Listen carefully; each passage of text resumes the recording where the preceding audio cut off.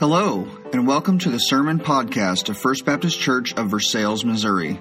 It is our hope that the following message will help you grow in the grace and knowledge of Jesus Christ. For more teachings, please visit our sermon page at fbcversailles.com. Mark 14:26 through 31.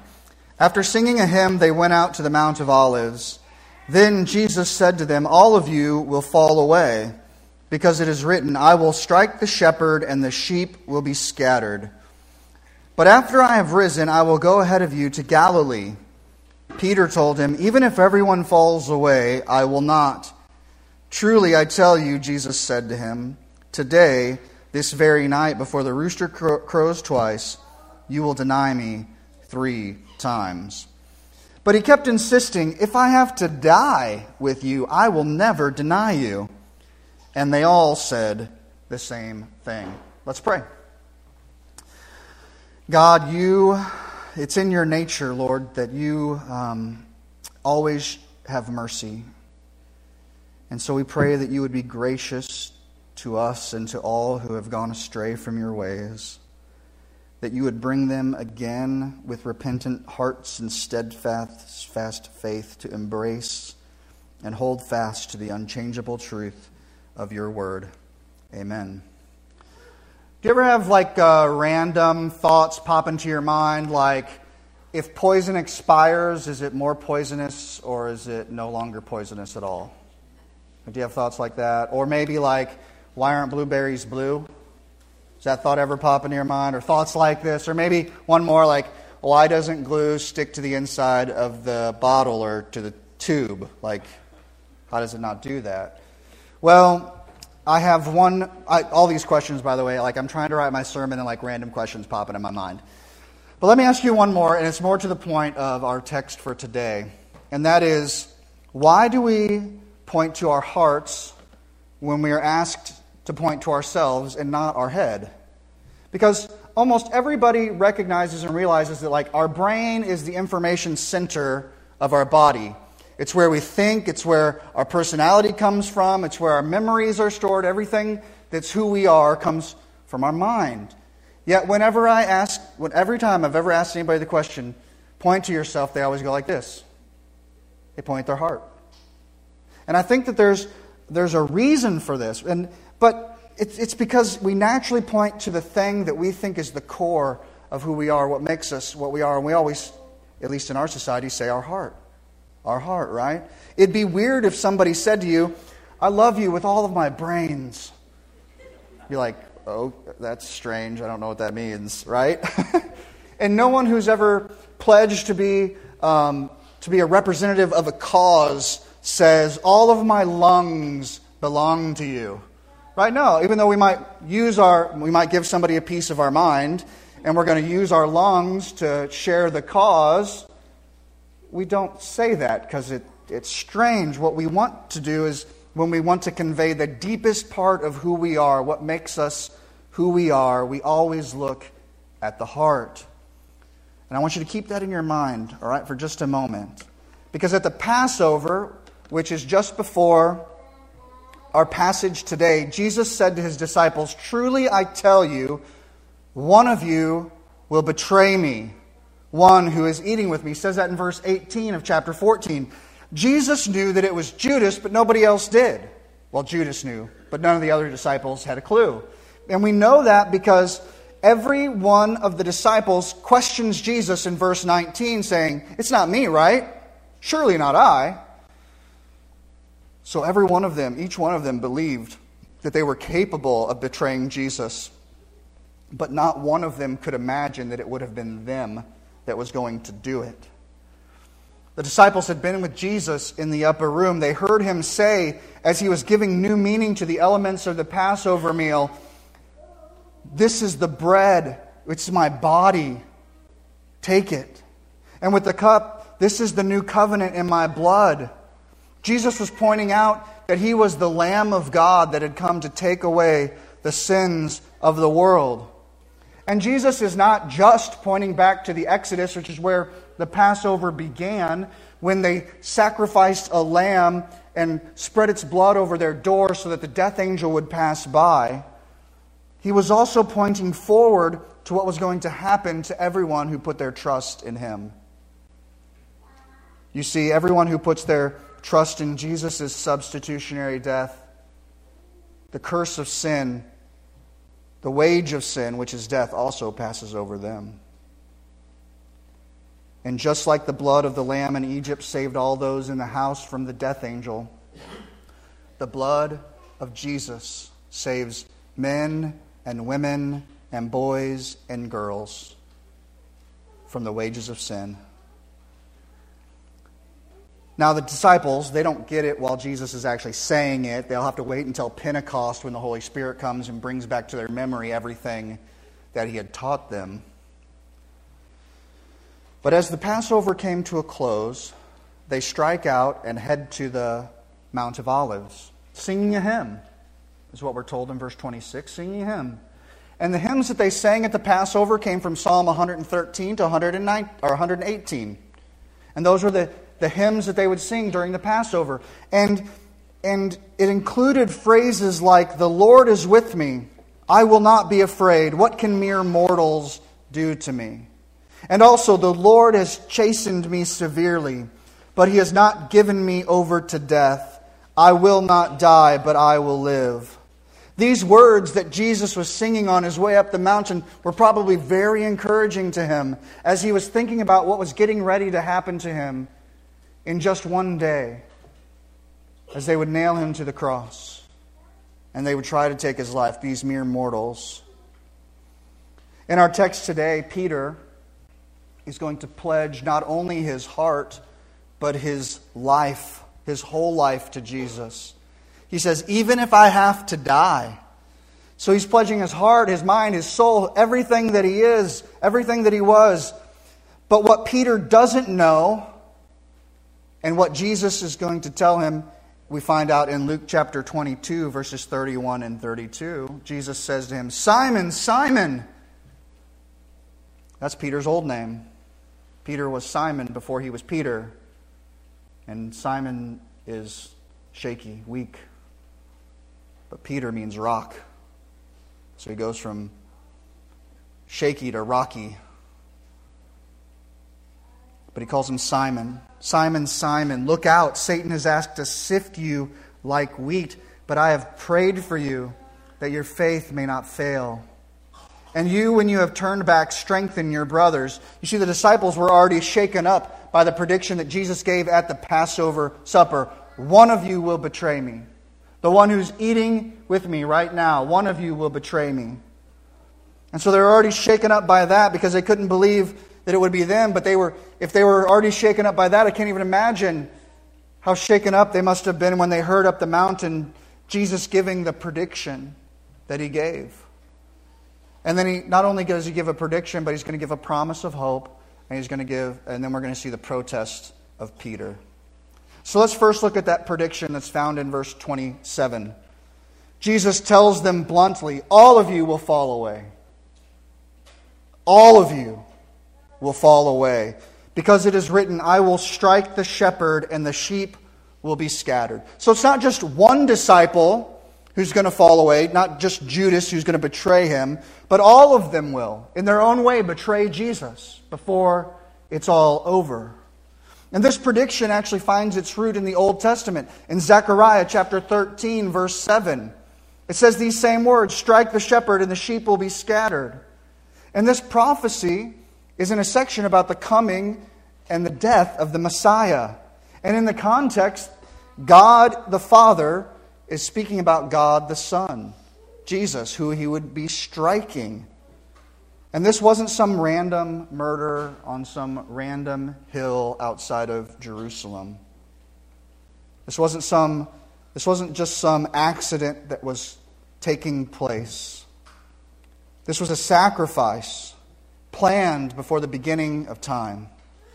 Romans chapter 8, verses 31 and 32 says this, "What then are we to say about these things? If God is for us, who can be against us?" And then listen very carefully to how he continues it. He says, "He did not even spare his own Son, but gave him up for all of us." This was God's plan. He didn't spare His Son, but gave Him up. He gave His Son up. It wasn't an accident. It wasn't the wrong timing. It was exactly as God had planned it. God the Father planned to sacrifice God the Son, whose blood would then cover the sins of those who by faith would put their trust in Him. And it's a picture of the Passover. Actually, the Passover is a picture of what Christ was going to do. It was a foreshadowing of what was to come. And so all those who knew the story of the Passover could look forward to the Passover lamb that would come, that the Messiah would come to take away the sins of the world. In the description of the Passover that just happened right before this text, where they just had eaten before they went up to the mountain, there's no mention of a lamb. But a lamb was the central focus of the Passover. They had to slaughter the lamb, spread its blood, and then they ate it. That was the first Passover. And every year they would do the same thing. They would eat the lamb, they would sacrifice the lamb and then eat it as a reminder of what God had done for them. But there's no lamb in this Passover. All we hear about is the bread and the cup. And some people have speculated that there wasn't a lamb at all, and maybe that was the case. And others have said that there was a lamb, but it's not mentioned. I think it's important that it's not mentioned either way, regardless of if there was one or not, because the focus, the picture that we're given is there wasn't a need for a lamb on the table or mention of a lamb in the meal because they had the Lamb of God sitting with them. Even more interesting, Jesus says, "No one takes my life from me, but I lay it down on my own." This was planned.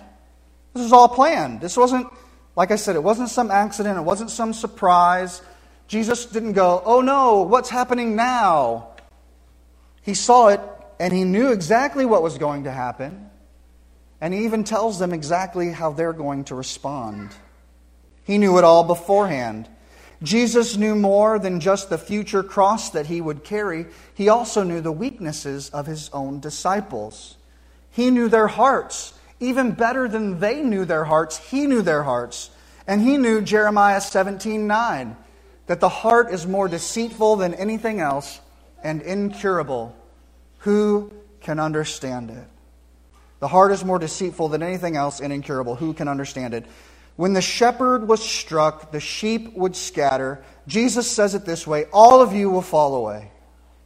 All of you will fall away. The disciples would lose heart, they would run, they would hide. And in Peter's case, he would even verbally deny Jesus. 3 times, in fact.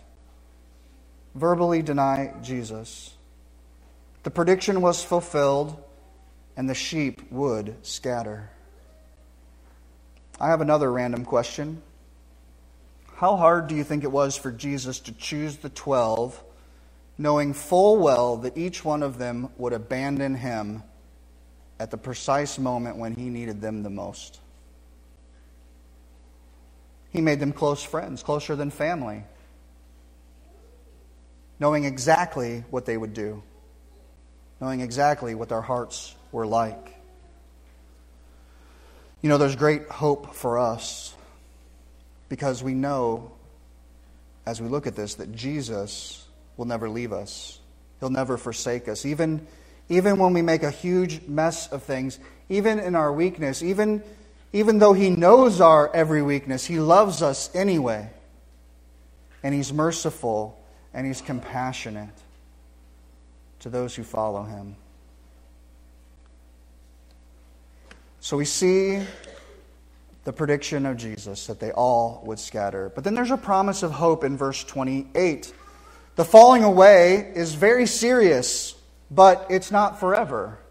Look at verse 28. But after I have risen, I will go ahead of you to Galilee.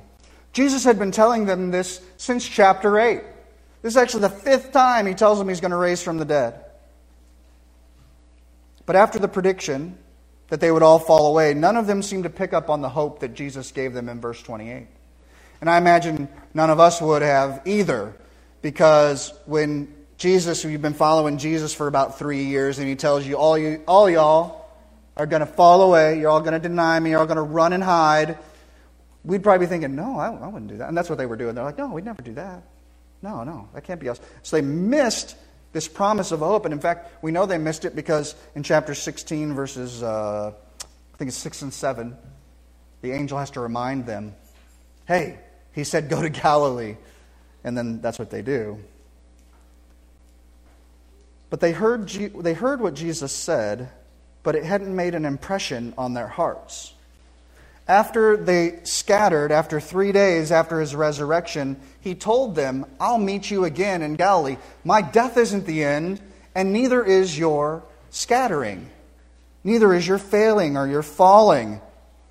And where his ministry began in Galilee, that's where he would meet them in the end. But the message just flew right over their head. Now, I know that you all have experienced this too. Something like this has happened to you. Maybe it was, you were trying to tell somebody something and they just didn't get it. Could have been you trying to tell your child to clean their room, and you explain to them what you mean by actually cleaning their room, and they're like, yeah, I got it. And then they don't do that, right? They clean it however they wanted to clean it because they just missed it, because all they heard was clean your room, and they just, inside. They just don't want to hear it. Or maybe spouses with one another, they just talk right past each other. Or friends, we try and explain something and they just don't quite get it. If you teach the Bible, this should be an encouragement to you, because Jesus was the best teacher on the planet, and his disciples, it took them a long time to get some of his stuff too.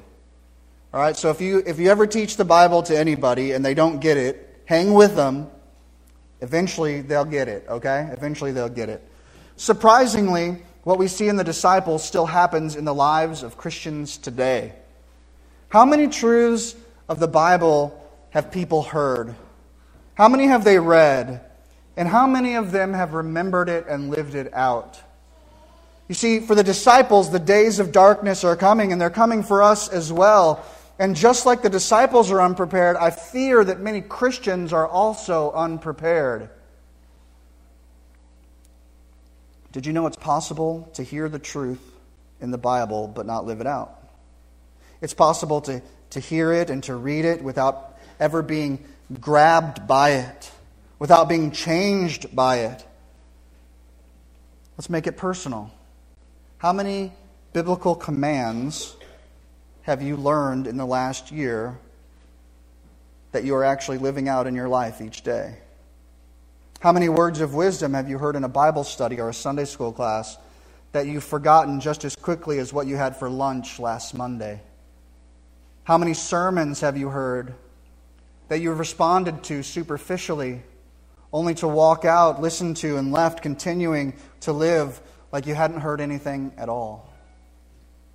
We should pray, all of us, and I'm speaking to myself too here, because I'm just as guilty as forgetting and not living up to what I know to be true as well. And that's why we need to pray. We need to seek God, not just to help us to learn and hear and understand what His Word says, but to live it out. To apply that truth to our life, that it affects us, that it changes us, that it causes us to be more like Jesus. My prayer is often that He would help me to search and find every morsel of truth in His Word and not lose it because of lack of attention. The good news is that even though they missed the truth that Jesus was trying to tell them, He would meet them again. Even though they fell, it wouldn't be forever. They were down, but they weren't out. In time, the truth will always bear fruit in our lives. And that's good news. So we've seen the prediction of Jesus, the promise of hope. And now let's take a look at this protest of Peter. In the final verse, Jesus says, all of you will fall away. But in the final verses, Peter couldn't believe it. There was no situation in his life that he could imagine that would cause him to fall away from Jesus, to deny Him. That he couldn't fathom it. He couldn't even think of a situation in which that would be true.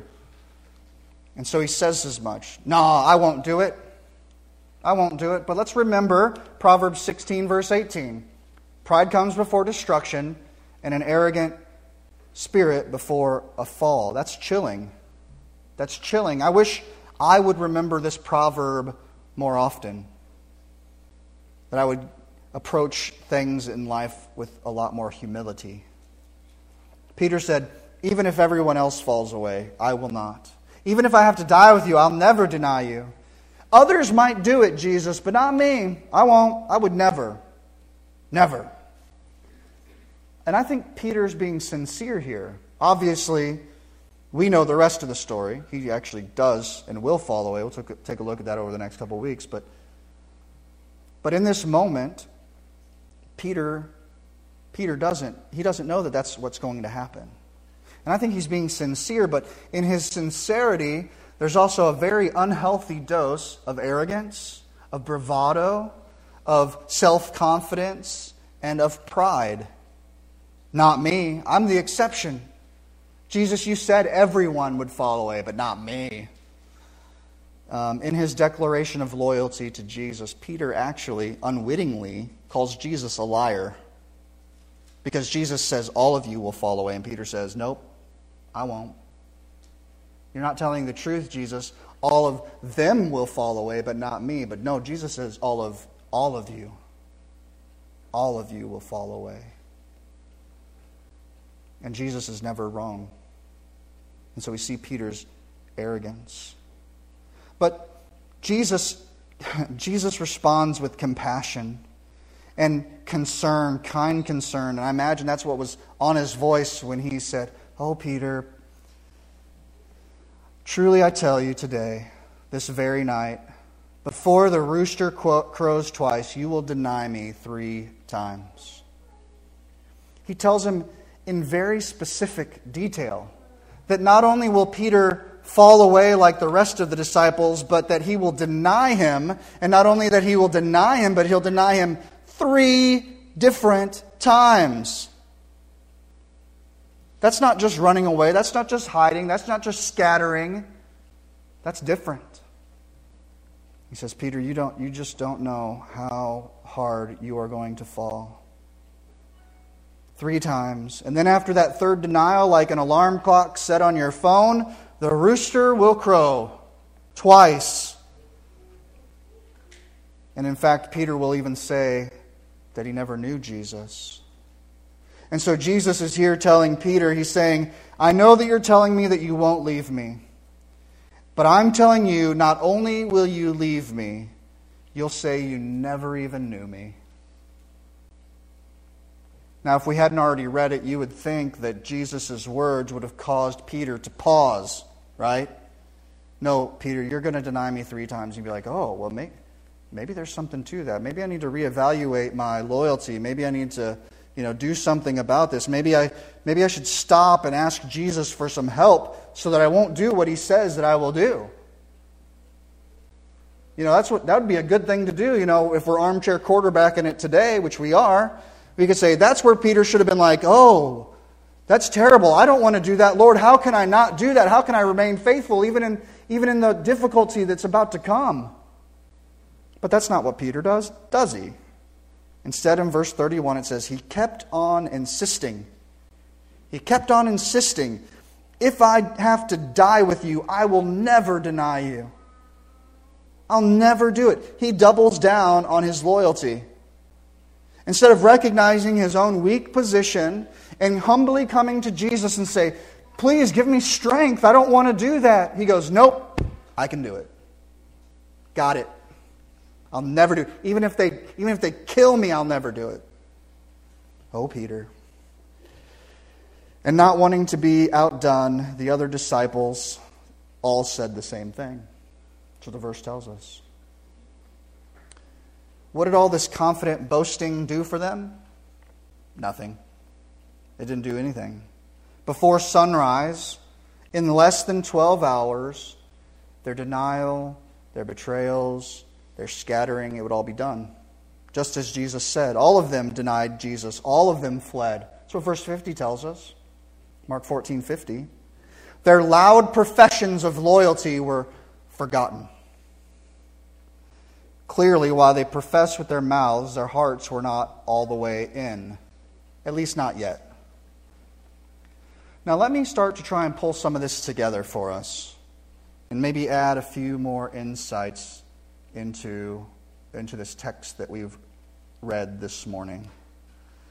First, I don't think there's anybody in here that wants to be like Peter and the other disciples, right? We don't want to fall. We don't want to fail in our faith. We don't want to scatter from Jesus, right? They were filled with pride. They were filled with pride. I will never. Look at all those personal pronouns there. I will never. I won't do this. I won't do that. I. They didn't believe that they could do it. And that's what made their failure even more spectacular. So if we're going to succeed where they have failed, then we must learn humility. We must learn humility. The truth is that if we're honest, and I think many of us, if not all of us, recognize that we probably would have been like the other disciples joining Peter. I would never do that, Lord. I would never do it. But we don't really know how we would respond until we're in a situation like that.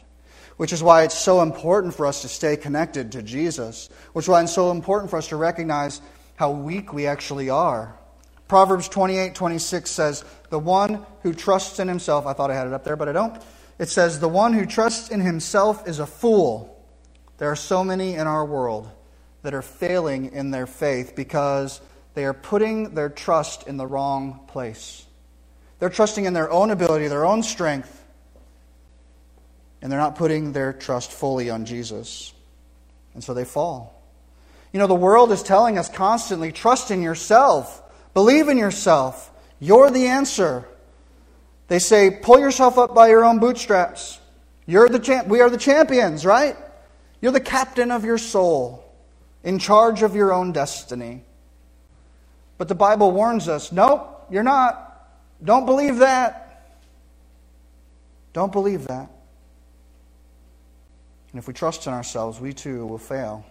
So we need humility. And that leads us to the second one. We are far more sinful than we know.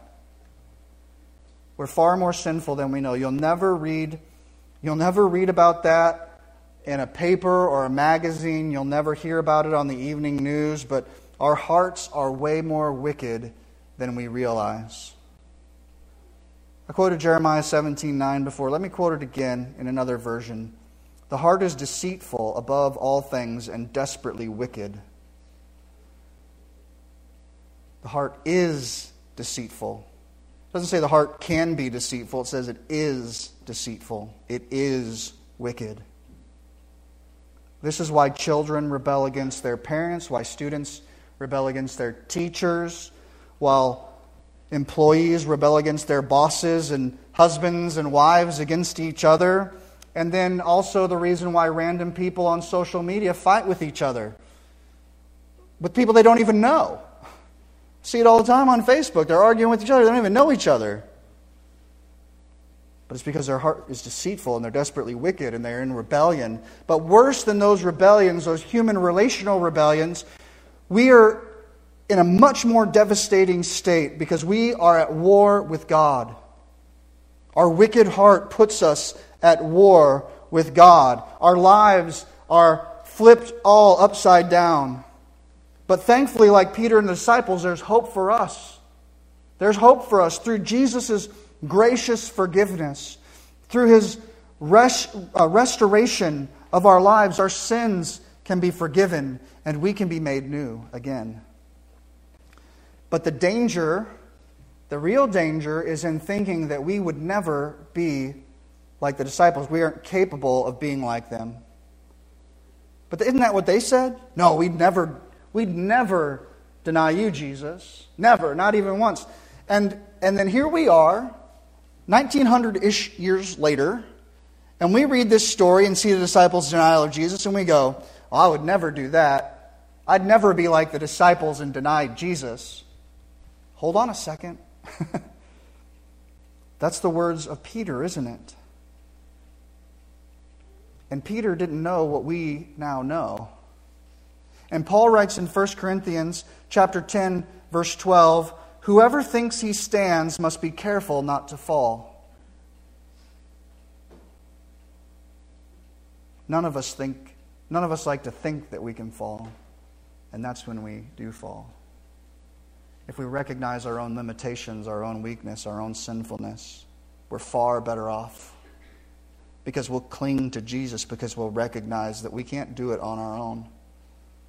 We'll wake up every morning and go, "Jesus, I need you to hold on to me, because if you don't, I will fall into sin." But most mornings we get up and we go, "Don't worry, Jesus, I got this one. I can take care of it. I'll be all right." J.C. Ryle, a great preacher of the past, said there's no degree of sin into which the greatest saint may not fall if he is not held up by the grace of God. Let me say that again. There's no degree of sin into which the greatest saint may not fall if he is not upheld by the grace of God. You see, inside of every human heart is the seeds of all kinds of sin, of every kind of sin you can imagine. Any one of us could fall into terrible sin, and that's why we need Jesus to hold us up. We need Jesus in our lives to hold us up, because while the world says, "Follow your heart," we realize we can't do that, because our heart is deceitful, it's deceptive, and desperately wicked. And we know that if we follow our heart, it will follow it right into sinfulness. But we can always trust the path of Jesus. If we're following the path of Jesus, we know we're on the right path. And so we must pray each and every day that God would hold on to us, that He would sustain us, because even though our grip might fail, God will never let go of us. We also need to listen to the words of Jesus and obey them. Jesus knows us. He knows us better than we know ourselves. And if Jesus tells us to watch out for something or to do something, we should do it. That's what He told Peter, right? That's what He actually told all the disciples. All of you are going to betray me. All of you are going to scatter. All of you are going to fall. And Peter didn't believe Him. Peter didn't heed His words. He didn't put them into his life to obey them. Instead, he argued with Jesus when he should have been trusting Him and obeying Him. Psalm 119, 105 says, "Your word is a lamp for my feet and a light on my path." When we follow God's word, we keep our hearts from leading us down the wrong paths, and it saves us from ourselves. We also need to show grace to other believers. We need to show grace to other believers. None of us are angels. I thought I'd see some elbows into the people sitting next to you. None of us are angels. We're all saved sinners. That's what we are. We're saved sinners. Ephesians 4:32, "And be kind and compassionate to one another, forgiving one another, just as God also forgave you in Christ." If you've been saved long enough, you will know of some other believer who has stumbled in their faith, who has fallen. And our job as fellow Christians is when they stumble, is to help them get back up. It's to help restore them. And sadly, I hear and have heard of stories, and I have friends on Facebook who post it every single day, that when they were down, the church kicked them and beat them even more. And instead of helping them, they pushed them away. Galatians 6:1, "Brothers and sisters, if someone is overtaken in any wrongdoing, you who are spiritual, restore such a person with a gentle spirit, watching out for yourselves so that you also won't be tempted. Carry one another's burdens. In this way you fulfill the law of Christ. For if anyone considers himself to be something when he is nothing, he deceives himself." Eventually, each one of us will do something in our lives that will cause us to fall in some way. And we will desperately need not only the grace and love of Jesus Christ, but also the grace and love of our brothers and sisters. We're going to need them to stand with us and to help us and to encourage us and to get up underneath of the weight of that sin and help bear it with us so we can overcome it. We're going to want them to be inconvenienced in their life so that we can come back to the Lord and follow Him like we should. Which means that when we see our brother or sister fall, we shouldn't go, "Oh man, I would never do that."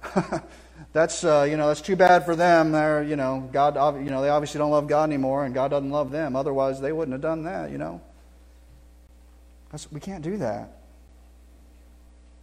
We can't do that. Instead, we should be like the Good Samaritan, and we should pick them up. We should carry them and take care of them, and do whatever it takes, whatever the cost, to make sure that they're restored.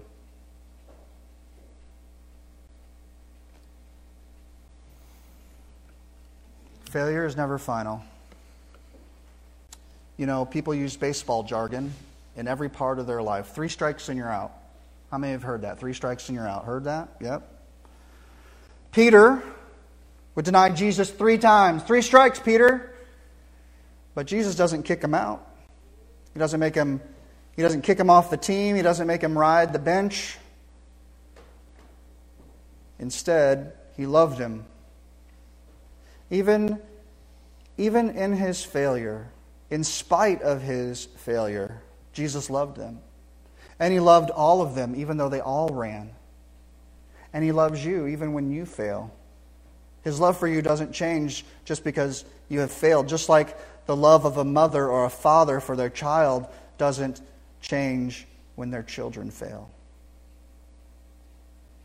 Jesus knew about all of their weaknesses. He knew about all of their betrayals. He knew about all of their sins. And He loved them anyway. He shared a meal with them. He washed their feet. He gave them His very life. And all of them would dump Him.